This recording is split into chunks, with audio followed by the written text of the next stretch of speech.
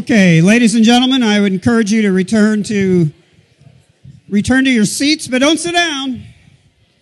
I'd like to invite you all to stand in honor of the reading of God's Word. In our church, we stand when we read the sermon text because we believe that the Bible is the inspired Word of God. And out of respect for this word that I'm about to read, we stand and listen. So this morning, the sermon text is 2 Thessalonians chapter 2, verses 1 to 12. Now, concerning the coming of our Lord Jesus Christ and our being gathered together to him, we ask you, brothers, not to be quickly shaken in mind or alarmed, either by a spirit or by spoken word, or a letter seeming to come from us, to the effect that the day of the Lord is come. Let no one deceive you in any way, for that day will not come unless the rebellion comes first, and the man of lawlessness is revealed, the son of destruction, who opposes and exalts himself against every so-called God or object of worship, so that he takes his seat in the temple of God, proclaiming himself to be God. Do you not remember that when I was still with you, I told you these things? And you know what is restraining him now, so that he may be revealed in his time. For the mystery of lawlessness is already at work. Only he who now restrains it will do so until he is out of the way. And then the lawless one will be revealed, whom the Lord Jesus will kill with the breath of his mouth, and bring to nothing by the appearance of his coming. The coming of the lawless one is by the activity of Satan and all power and false signs and wonders, and with all wicked deception for those who are perishing, because they refused to love the truth and so be saved. Therefore God sends them a strong delusion, so that they may believe what is false, in order that all may be condemned who did not believe the truth, but had pleasure in unrighteousness. This is the word of the Lord. You may be seated.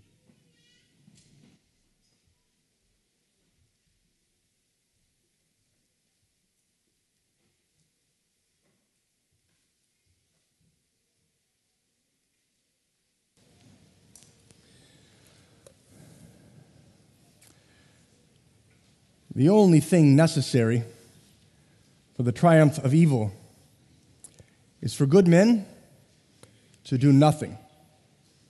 So the old philosophical statement goes. I think there's much theological truth in that. We live in a fallen world where Satan is the ruler of the evil world system, and sin and sinners abound. There needs no help for evil to take root, to advance in the triumph. We don't need to aid evil. We need to resist evil, to stand up against it, right? It's a natural progression of things is to move towards evil. Nothing is needed to help it.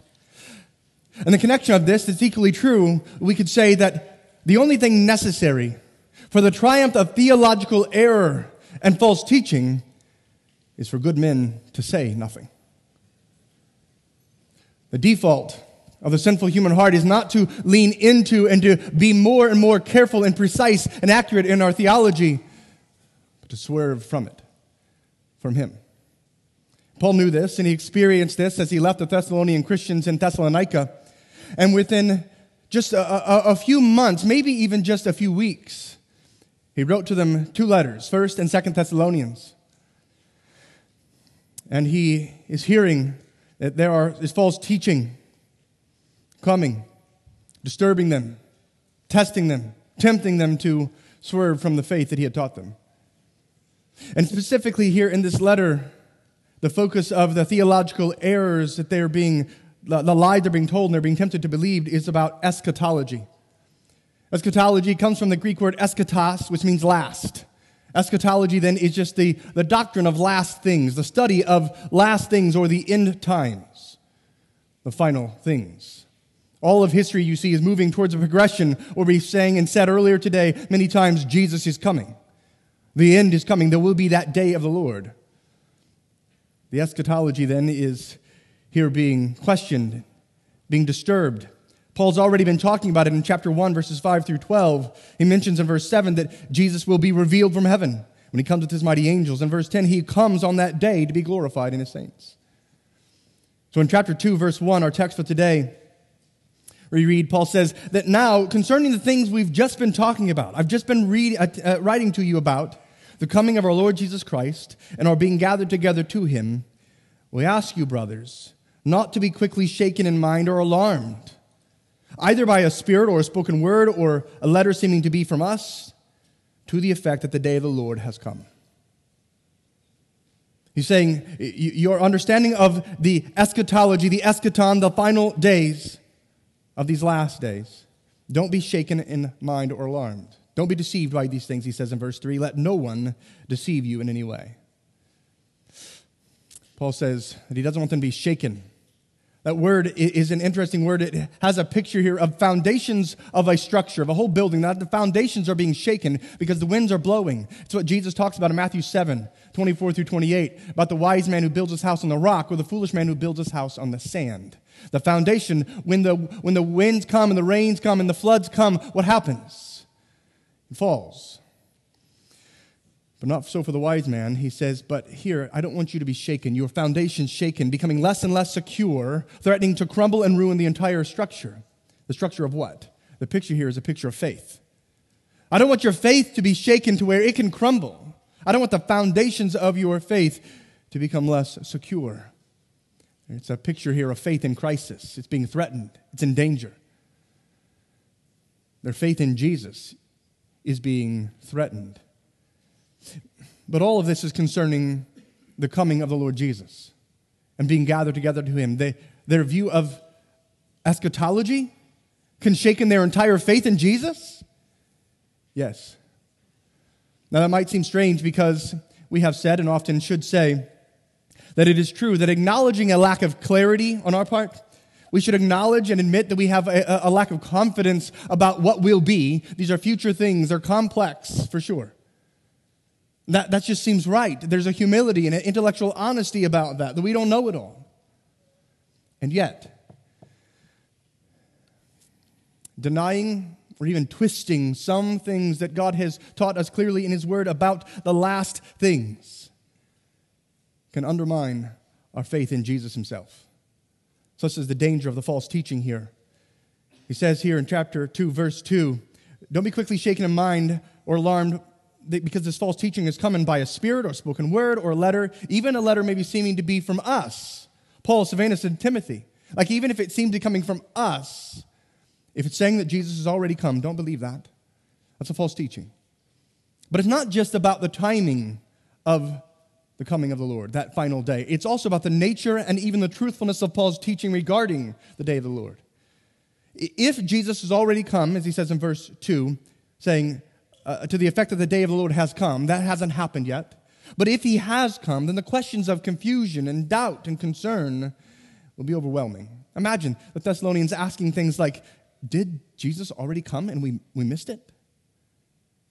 Are we not his? Maybe our suffering, persecution is evidence of God's righteous judgment against us. Like we're not his people. We don't belong in the kingdom.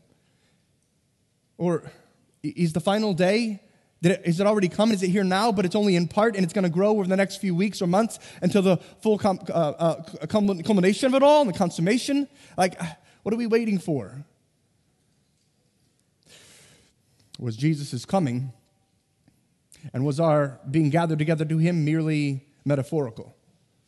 Maybe it was a spiritual coming, and it's already happened, and practically speaking, it's mainly meaningless. Is that what it is? Did we misunderstand what Paul was teaching us? Was he mistaken? Did he lie to us? The questions are many. The confusion is much.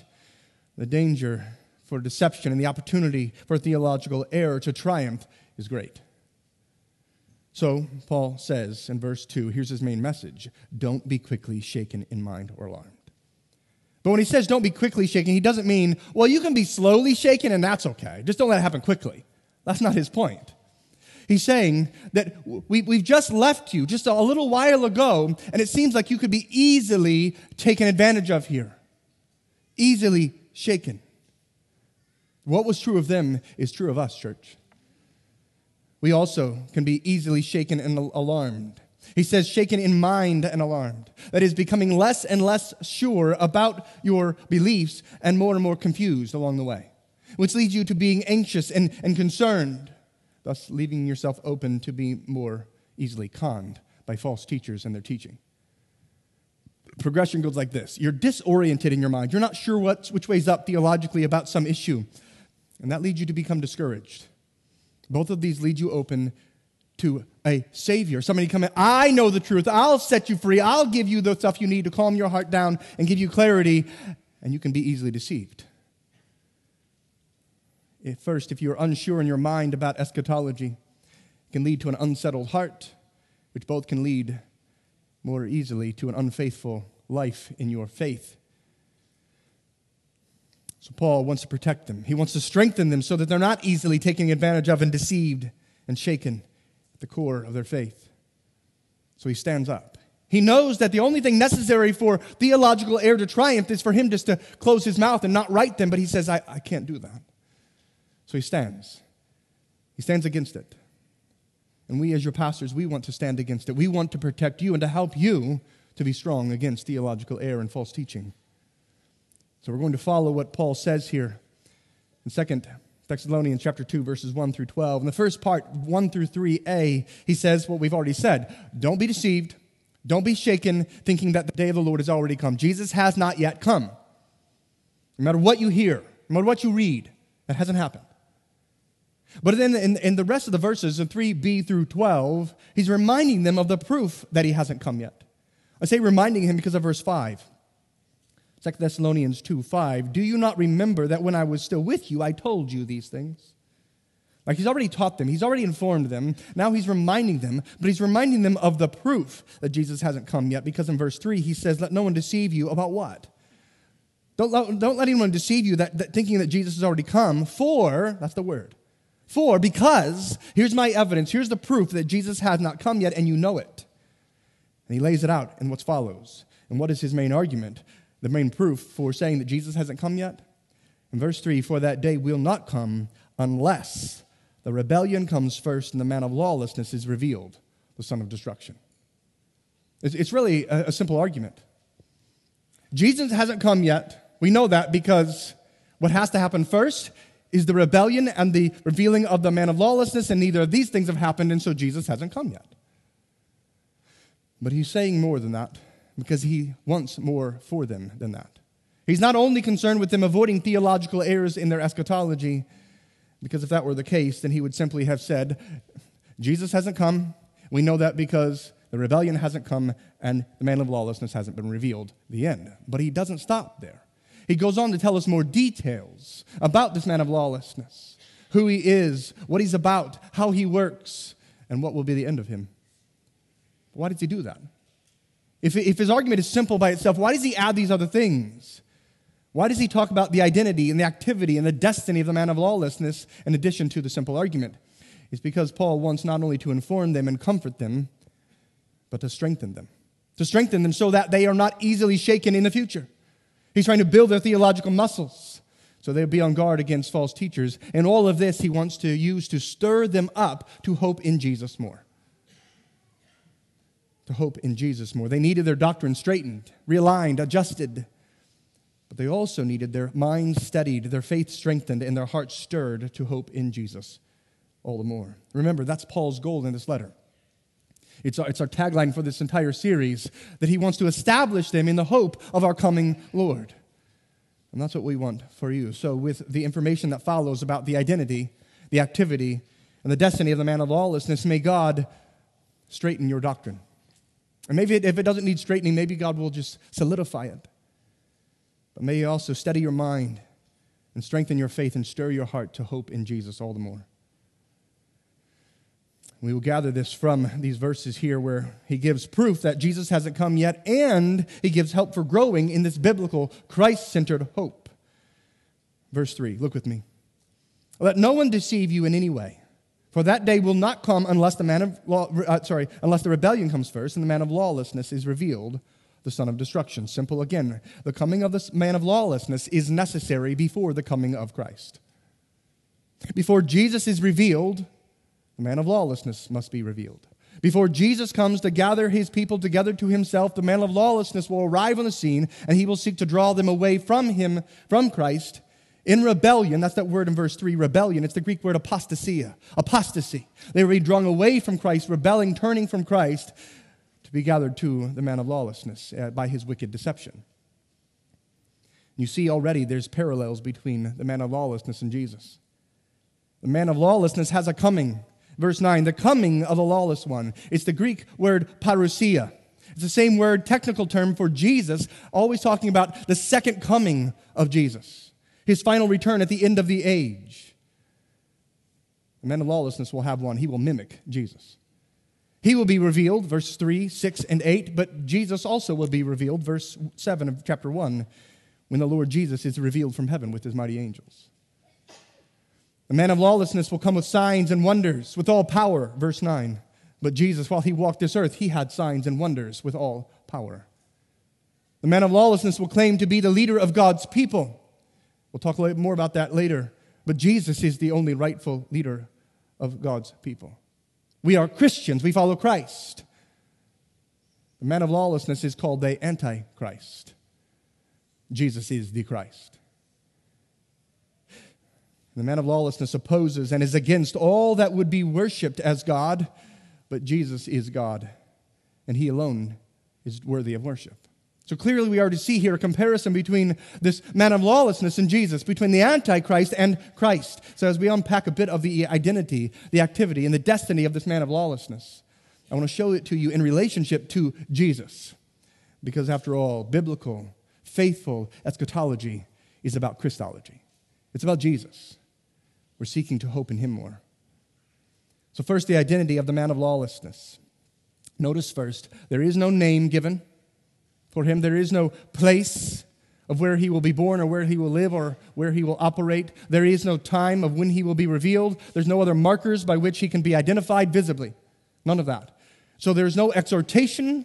There's no expectation. There's not even a hint that we should be trying to identify him ourselves. Several years ago, somebody sent me an email and said, hey, what do you think of this video? It was about Barack Obama being the Antichrist. It's foolish. Because he says in verse 6, he will be revealed. Passive tense. God will reveal this man of lawlessness, and all of God's people will know. We don't have to guess. We don't have to try to figure it out. Is it this one? Is it this person? Is it that? I'm not sure. Well, you will be sure because he will make it plain. So then, why talk about the identity of the man of lawlessness if we can't know any of these things? But because we can know something of him all the same. We can know something of his character. It's simply that he is lawless. He's the man of lawlessness, verse 3. He's the lawless one in verse 8 and verse 9. That is, he is lawless against God's law.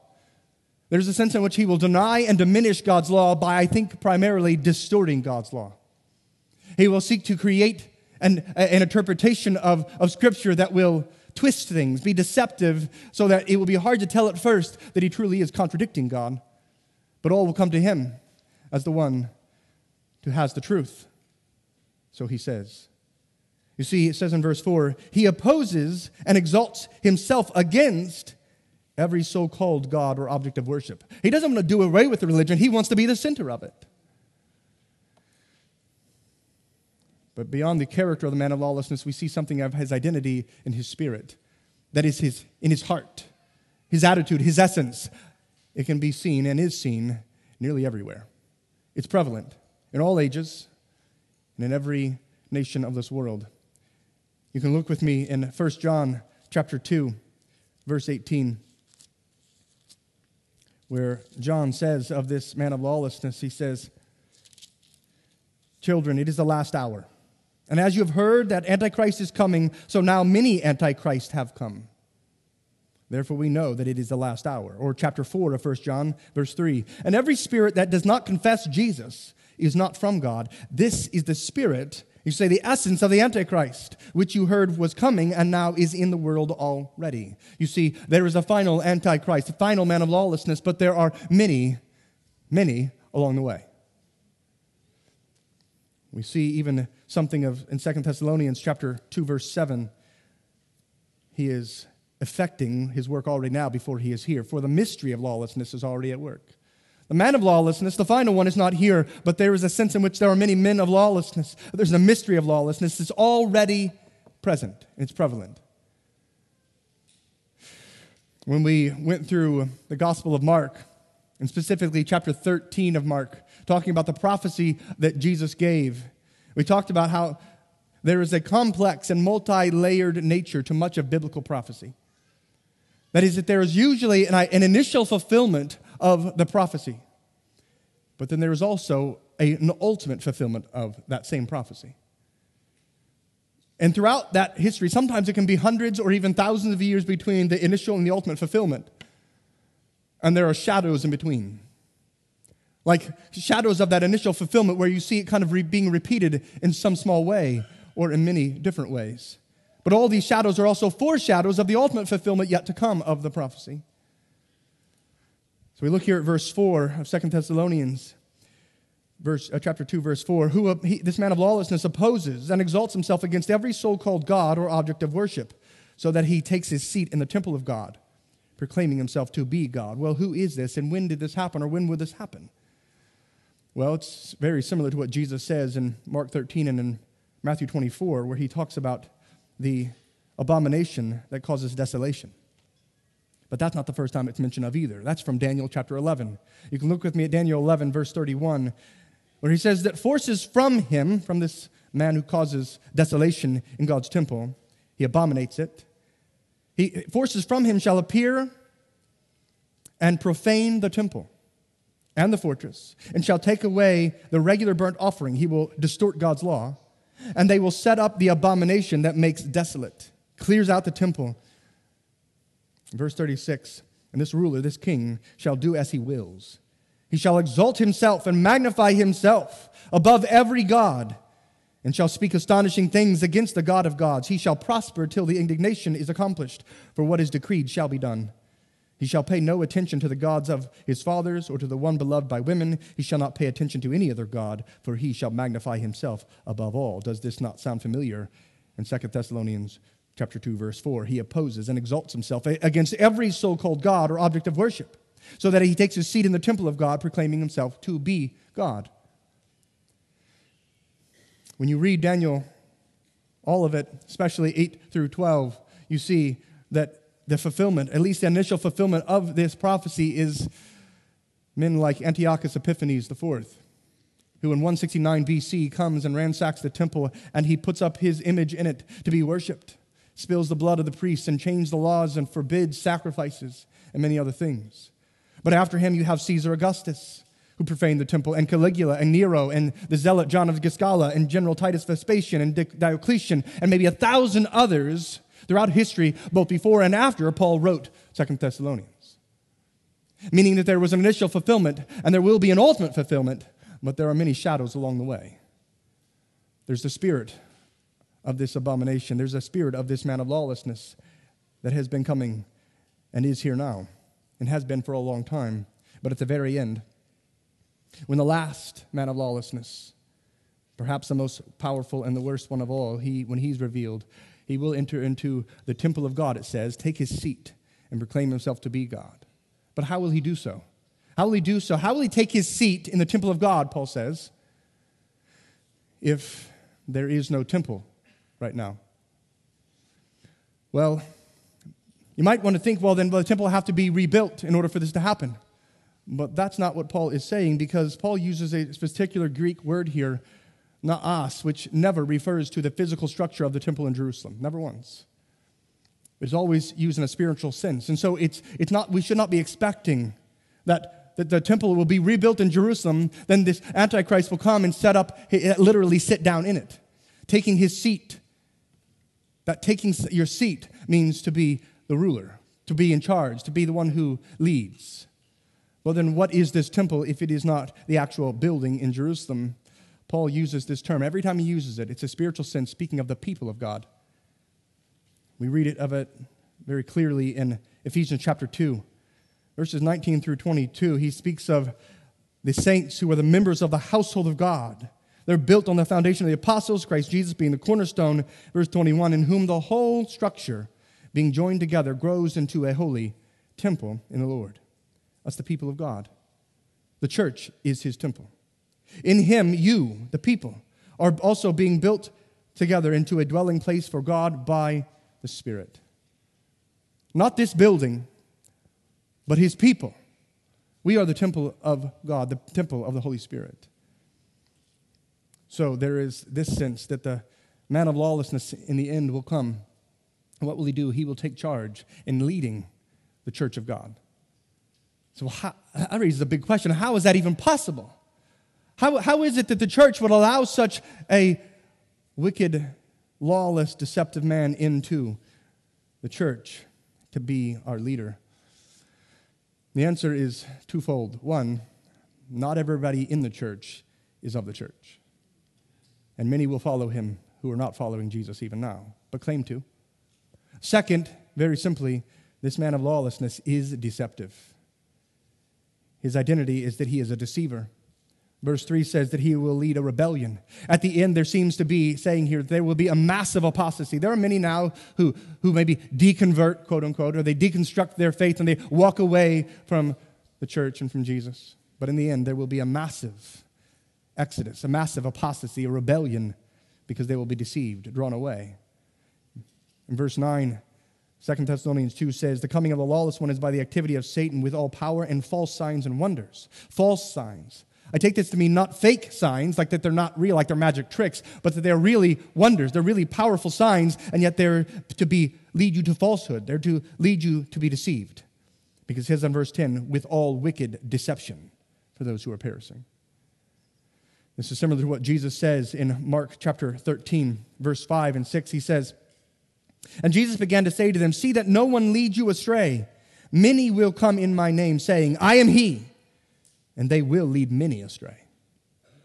In verse 21 of Mark 13. And then if anyone says to you, look, here is the Christ, or look, there he is, do not believe it. For false Christs, like an antichrist or many antichrists, and false prophets will arise and perform signs and wonders, like we read in verse 9 of 2 Thessalonians 2. They will do this to lead astray, if possible, the elect. Of course, it is not possible because they are on guard. Aren't we? Because of verse 23, but be on guard. I have told you all things beforehand. This is Paul's message. There are deceivers, many deceivers, always have been and will be until the coming of Christ. There are many antichrists and men of lawlessness. And the only thing necessary for the triumph of theological error and false teaching is for good men and women and people of God to say nothing. So be on guard and don't be quickly shaken or alarmed. But stay faithful to Scripture as foundational. Stay faithful to Jesus as supreme, because he is superior to every false teacher. He is superior to the man of lawlessness and every antichrist along the way. The antichrist is the lawless one, but Jesus came and he said, I have not come to abolish the law, but to fulfill it. The man of lawlessness, this antichrist, is deceptive, but Jesus says, I am the truth. Jesus, you see, is morally superior in his identity to the man of lawlessness. And we note this difference, but we note there are other differences. Jesus is superior not only in his identity, but also in his activity over the man of lawlessness. The activity of the man of lawlessness is, first of all, that he is active. He's goal-oriented, he's effective because he's at work and he will accomplish much in his work. Look at verse 7 again, 2 Thessalonians 2. For the mystery of lawlessness is already at work. This word has the idea that it's already working, it's being effective in leading many people astray. He will be effective. How? Isn't he just a man? Indeed. He's not the god of lawlessness. He's not the demon of lawlessness. He is a man of lawlessness, but he is endowed with great power, supernatural power, satanic power. Verse 9, the coming of the lawless one is by the activity of Satan, with all power and false signs and wonders.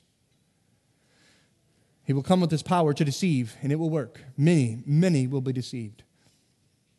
Because broad is the road, and wide is the gate, and many there are that travel it. And the effects, he will be effective, and the effects of his work will be rebellion first. There will be an apostasy. People will turn from the biblical faith, from seeing Jesus as supreme. And the end will be their condemnation. Verse 10, with all wicked deception for those who are perishing. In verse 12, They will be condemned who did not believe the truth but had pleasure in unrighteousness. You see, he comes to be the leader, but he will lead to hell. The man of lawlessness will come doing the work of Satan, who comes to deceive, to steal, to kill, and destroy. But Jesus came that we may have life and have it abundantly. And how does he give this life? By giving up his own, by his own death and resurrection. So you see, Jesus is superior, not only in his identity, morally superior to the man of lawlessness, but he is superior in the purposes of his work. The purposes of his activity are greater, because the man of lawlessness comes to destroy. Jesus comes to give life abundantly. And lastly, we see the connection between Jesus and the man of lawlessness. Jesus being superior in the destiny of the man of lawlessness. What is his destiny? He is doomed. He is doomed from the beginning. Before he is born, before he's revealed or ever comes on the scene and does his wicked, deceptive work, he's already doomed.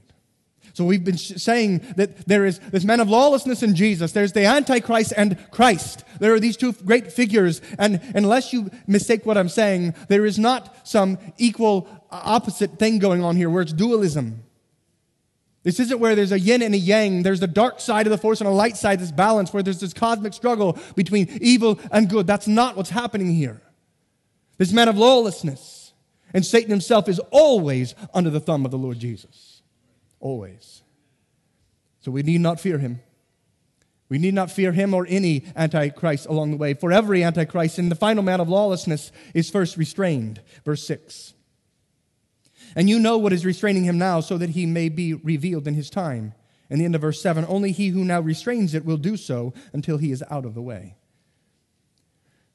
Both the man of lawlessness and the mystery of lawlessness, his work, are now and forevermore will be restrained, in some sense, limited. How and by whom? Well, we don't know by whom. It's very likely that it's some agent of God, maybe an angel or some other entity, and that one day God will say, that's enough restraining, let him loose, he'll be revealed. And he'll come. And at that time, will God then cease to be sovereign? No. By no means. You see, he's restrained by God's sovereign power through some agent. But even when that agent is removed, he is still under control. Again, verse 6. And you know what is restraining him now, so that he may be revealed in his time. Do you notice that? That's a passive tense. He may be revealed. He doesn't reveal himself. He doesn't jump on the scene because he takes it over. God reveals him. And it's in his time, the time that God has set, not before and not after. God is sovereign over it all. He's in control. And his destiny is, his fate is doomed. He is the son of destruction, verse 3 says. That is not that he's the son who brings destruction, though that is the case. But here it's the idea that he is the son that ends in destruction. He is born to be destroyed. How is that happening? After the agent of God is moved out of the way, then, verse 8, the lawless one will be revealed, whom the Lord Jesus will kill with the breath of his mouth and bring to nothing by the appearance of his coming. Don't you love it? It will bring him to nothing. The man who gets into the people of God and says, I am your leader. See how great I am. I oppose every so-called God and exalt myself above them all. By word or by power or by both. He says, look at me. Look how great I am. And Jesus will bring him to nothing. Render him completely ineffective, null and void. And how will he do this? He will kill him by the breath of his mouth. Jesus, you know, is the agent of creation. He spoke, and life came to be. One day he will speak, and death will come. By a word, he brings him to nothing. By a simple word. Jesus is superior in power and in wisdom and authority over this man of lawless and every Antichrist and Satan himself. You see, Jesus wins. That's our eschatology. Jesus wins. Is a biblical, Christ-centered hope. So we must not be easily shaken. We must not be disoriented in our view of the last things and so discouraged about what will be or how it will be, and then so leave ourselves open to being deceived by false teaching. We must hold tightly to the Word of God, being faithful to the Bible. as our only sure and necessary foundation. And we must not be impressed with power and charisma and gifts and signs and wonders. We ought to be impressed with Scripture, because one day all of these things will be brought to nothing, but the word of the Lord remains forever.